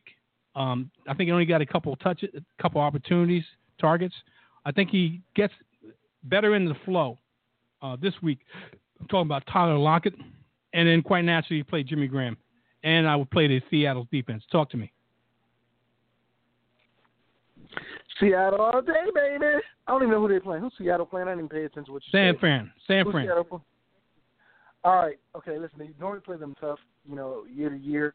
But Kyle Shanahan's offense isn't looking that good with the trigger puller of Howard, whatever his name is. Can't get it right now. And Seattle is going to be mad and upset about last week's game. So they're going to come out and try to destroy everything. And with Richard Sherman out, there's a chance Pierre Garçon could go over 100. So that's my sneaky play there. Go ahead. All right. Now we go to Tennessee playing Jacksonville in Jacksonville, their home opener. Game of the week. Trust me, game of the week. Well, this is going to be interesting. I would say play Rashard Matthews. We played Delaney Walker. Quite naturally, you probably have DeMarco as your number one, so I definitely would play him. But you got to temper your expectations because the Jaguars' defense is no joke. And I'm up in the air about playing Marcus Mariota. I don't think this is a game for him to play. Quite naturally, I don't think you play Bortles in this. I do like Leonard Fournette. I think he's going to be able to run in here. And the de facto number one wide receiver, I like playing him, even though I don't think he's going to get a lot of looks, but I think he's going to also get into the end zone, is Marquise Lee. That's all I got for this game. Talk to me. These are the two teams that I think are going to be vying for the title of the AFC South. And I believe that Tennessee is going to do extremely well. So I have them winning this game. Marcus Mariota is going to have a little bit of time, tough time, passing the rock against his defense. But I think he's going to find some success running the rock. So I actually see Marcus Mariota going over 100 yards running in this game. And I don't expect much out of the passing game from him. But Blake Bortles is going to find Marquise Lee, and he's going to find what's the other guy? Hearns, Alan Hearns. I think he'll be seen quite a bit. But it's going to be tough. Very hard-nosed, well-fought game here. But I have Houston by field goal. Okay. You mean Jacksonville by a field goal, but that's okay. I understand what you're saying. Anyway, no, not Jacksonville. Tennessee. I apologize. Tennessee by field. Okay, no problem. All right, let's move on to Washington at the Rams. Believe it or not, I think they're going to have to throw a lot. I don't think they'll be able to run the football. And I'm going to explain this a little bit more. Kirk Cousins, I think, is going to make a play better in this game versus what happened in the last week. So I would play Kirk Cousins against this LA Rams defense. I understand it's Wade Phillips. I understand, and they're playing home. But I still think that Kirk Cousins is going to have a decent game because he's going to need to throw the football. And with that being said, I think you play Terrell Pryor. You play Jordan Reed, but I would temper my expectations in Jordan Reed, and a little bit of Jamison Crowder sprinkled in there. But I don't think I really don't think it's Jamison Crowder's day here. I think it's a Terrell Pryor, Jordan Reed type of day. And last but not least, I'm telling you, people, right now, pick up Samaje Perine. If you don't have him, you pick him up. Rob Kelly didn't look good last week. I don't think Jay Gruden is going to put up with him not doing well this week also, even though it's a good defense. And Samaje Perine did not get a look at all last week. I think they're going to give this kid a chance this week, and it's going to be obvious that Perine is the way to go versus Fat Rob Kelly. So I pick up Samaje Perine. I think he's going to get more and more involved in this offense. On the other side, you play Todd Gurley. I think Washington can definitely get run on. And you play Cooper Kupp, the PPR machine that from preseason carried into the first game of the regular season. And I think as long as they stay healthy, Cooper Kupp is going to be the BFF for Jared Goff. That's all I got. And you play you can play the LA defense, but I think it's a shaky play. Talk to me. Ladies and gentlemen, boys and girls, I'm the Redskin fan here, and I'm telling you, don't do what Jerry just said. I'm telling you. Okay, first of all, the Redskins are going to lose this game. The Rams are going to be 2-0, 1-1, because I believe that 2-0 because they totally demolished Indianapolis. Mm-hmm. The problem with Rob Kelly isn't the fact that he's ineffective; it's the fact that he only got to run the ball 6 to 8 times that game. Not because he can't run or there wasn't opportunities, but because Jay Gruden called 40-some-odd pass plays. You're not going to be able to run against this 3-4 of the Rams. Not with Aaron Donald back. No, sir. Not at all. That offensive line looked terrible last week versus Philly. Fletcher Cox is not Aaron Donald. I like Fletcher Cox, but he ain't Aaron Donald. And the linebacking core for the Rams, way better than the linebacking core for the Eagles. Kirk Cousins is who I said he was, a guy that can get you a certain place if you play zone on him. That means there's no pass rush coming except for 4 people, and he finds the person to throw the ball to. When it's man and they're blitzing, he does not do well. Hence, the turnovers he had and opportunities to win a game. Terrell Pryor, he'll get more opportunities. I think he'll catch the ball better. But I'm telling you, against this Ram defense in L.A., I don't care if it's 20 people or not, the Redskins are not going to do well unless they run the rock at least 20 times this game, whether that's Samaje or it's Rob. They need to run the rock. And I agree with Jerry. Gets Perine because I believe he is the better and the future of the running backs. But right now, Rob Kelly is actually pretty daggone good. They left to throw to Chris Thompson, though. Chris Thomas is the guy to get if you want to get a running back right now because they have plays designed specifically for him because they pass the ball a lot. So with that being said, I got to tell you, Jared Goff isn't going to have the type of game he had the week before, but Todd Gurley, he's going to have a monster game. Todd Gurley and Cooper Kupp are going to have monster games. And the defense of the Rams are going to have monster games. I played the Rams defense. I also play Todd Gurley big time in this game. And that's coming from a Redskins fan who's being objective not covered in anger and frustration and lust and no, you're not gonna let me live that down. You're not gonna let me live that down. Not until Saturday when I have the whole show to talk bad about it. All right. Go ahead. All right, let's go to one more game. Monday night, Detroit Lions visiting the New York Football Giants and their home opener. All right.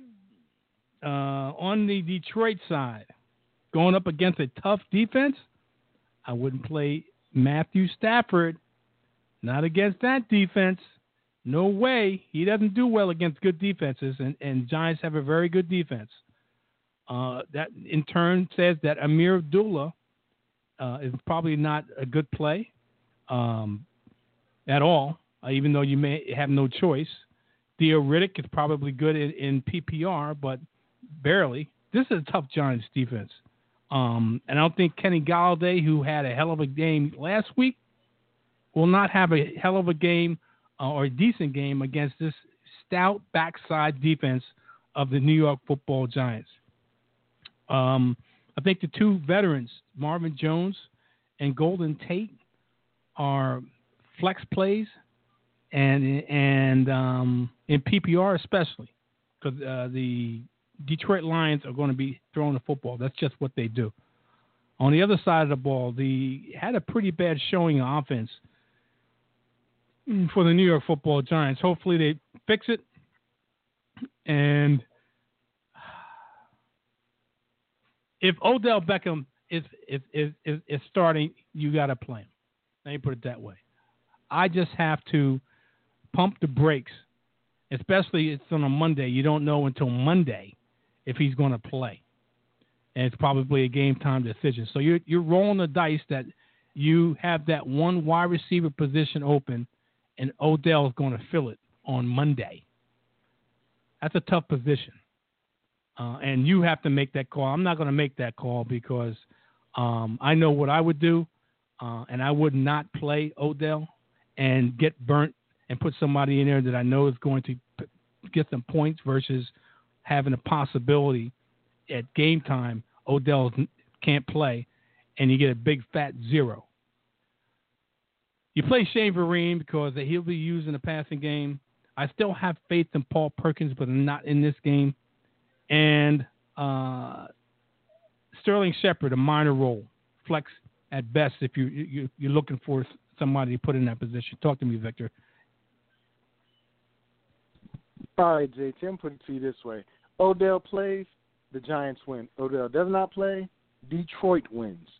If you saw how they played versus, I'm talking about the Giants, how they played that game without Odell, the passing game was horrendous. They had no running game. Paul Perkins, I don't know if they're trying to make him the next Tiki Barber or what, but it's not happening right now.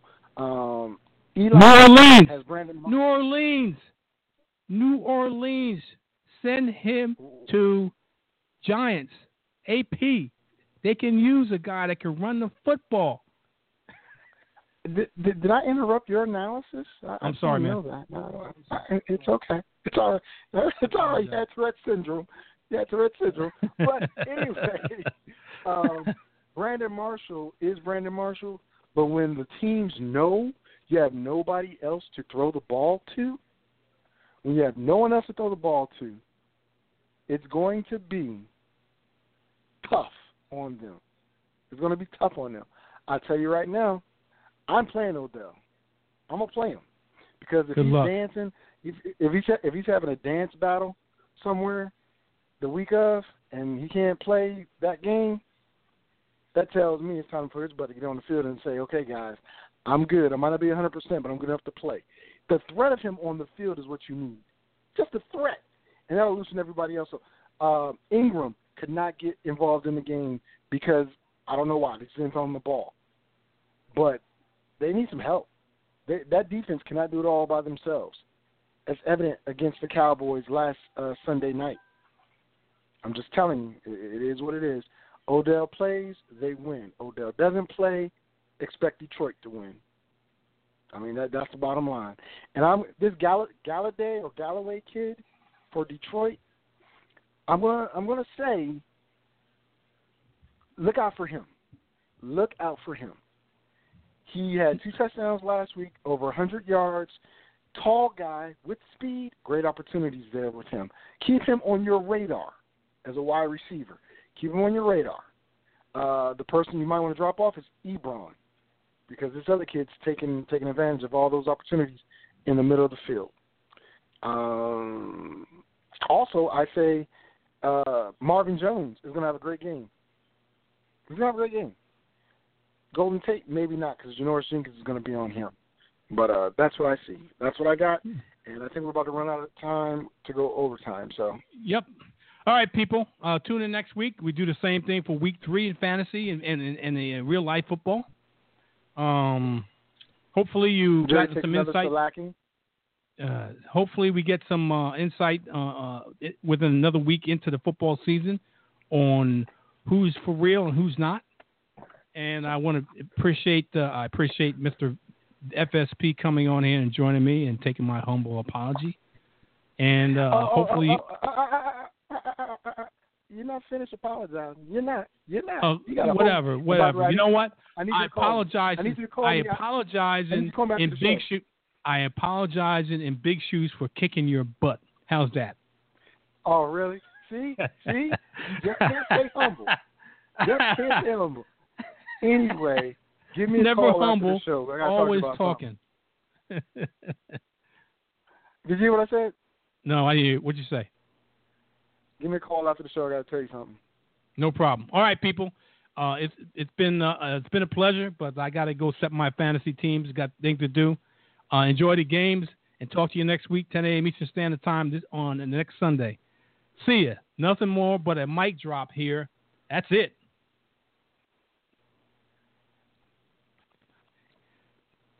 With the Lucky Land Slots, you can get lucky just about anywhere. This is your captain speaking. We've got clear runway and the weather's fine, but we're just going to circle up here a while and get lucky. No, nothing like that. It's just these cash prizes add up quick. So I suggest you sit back, keep your tray table upright, and start getting lucky. Play for free at LuckyLandSlots.com. Are you feeling lucky? No purchase necessary. Void where prohibited by law. 18+ terms and conditions apply. See website for details.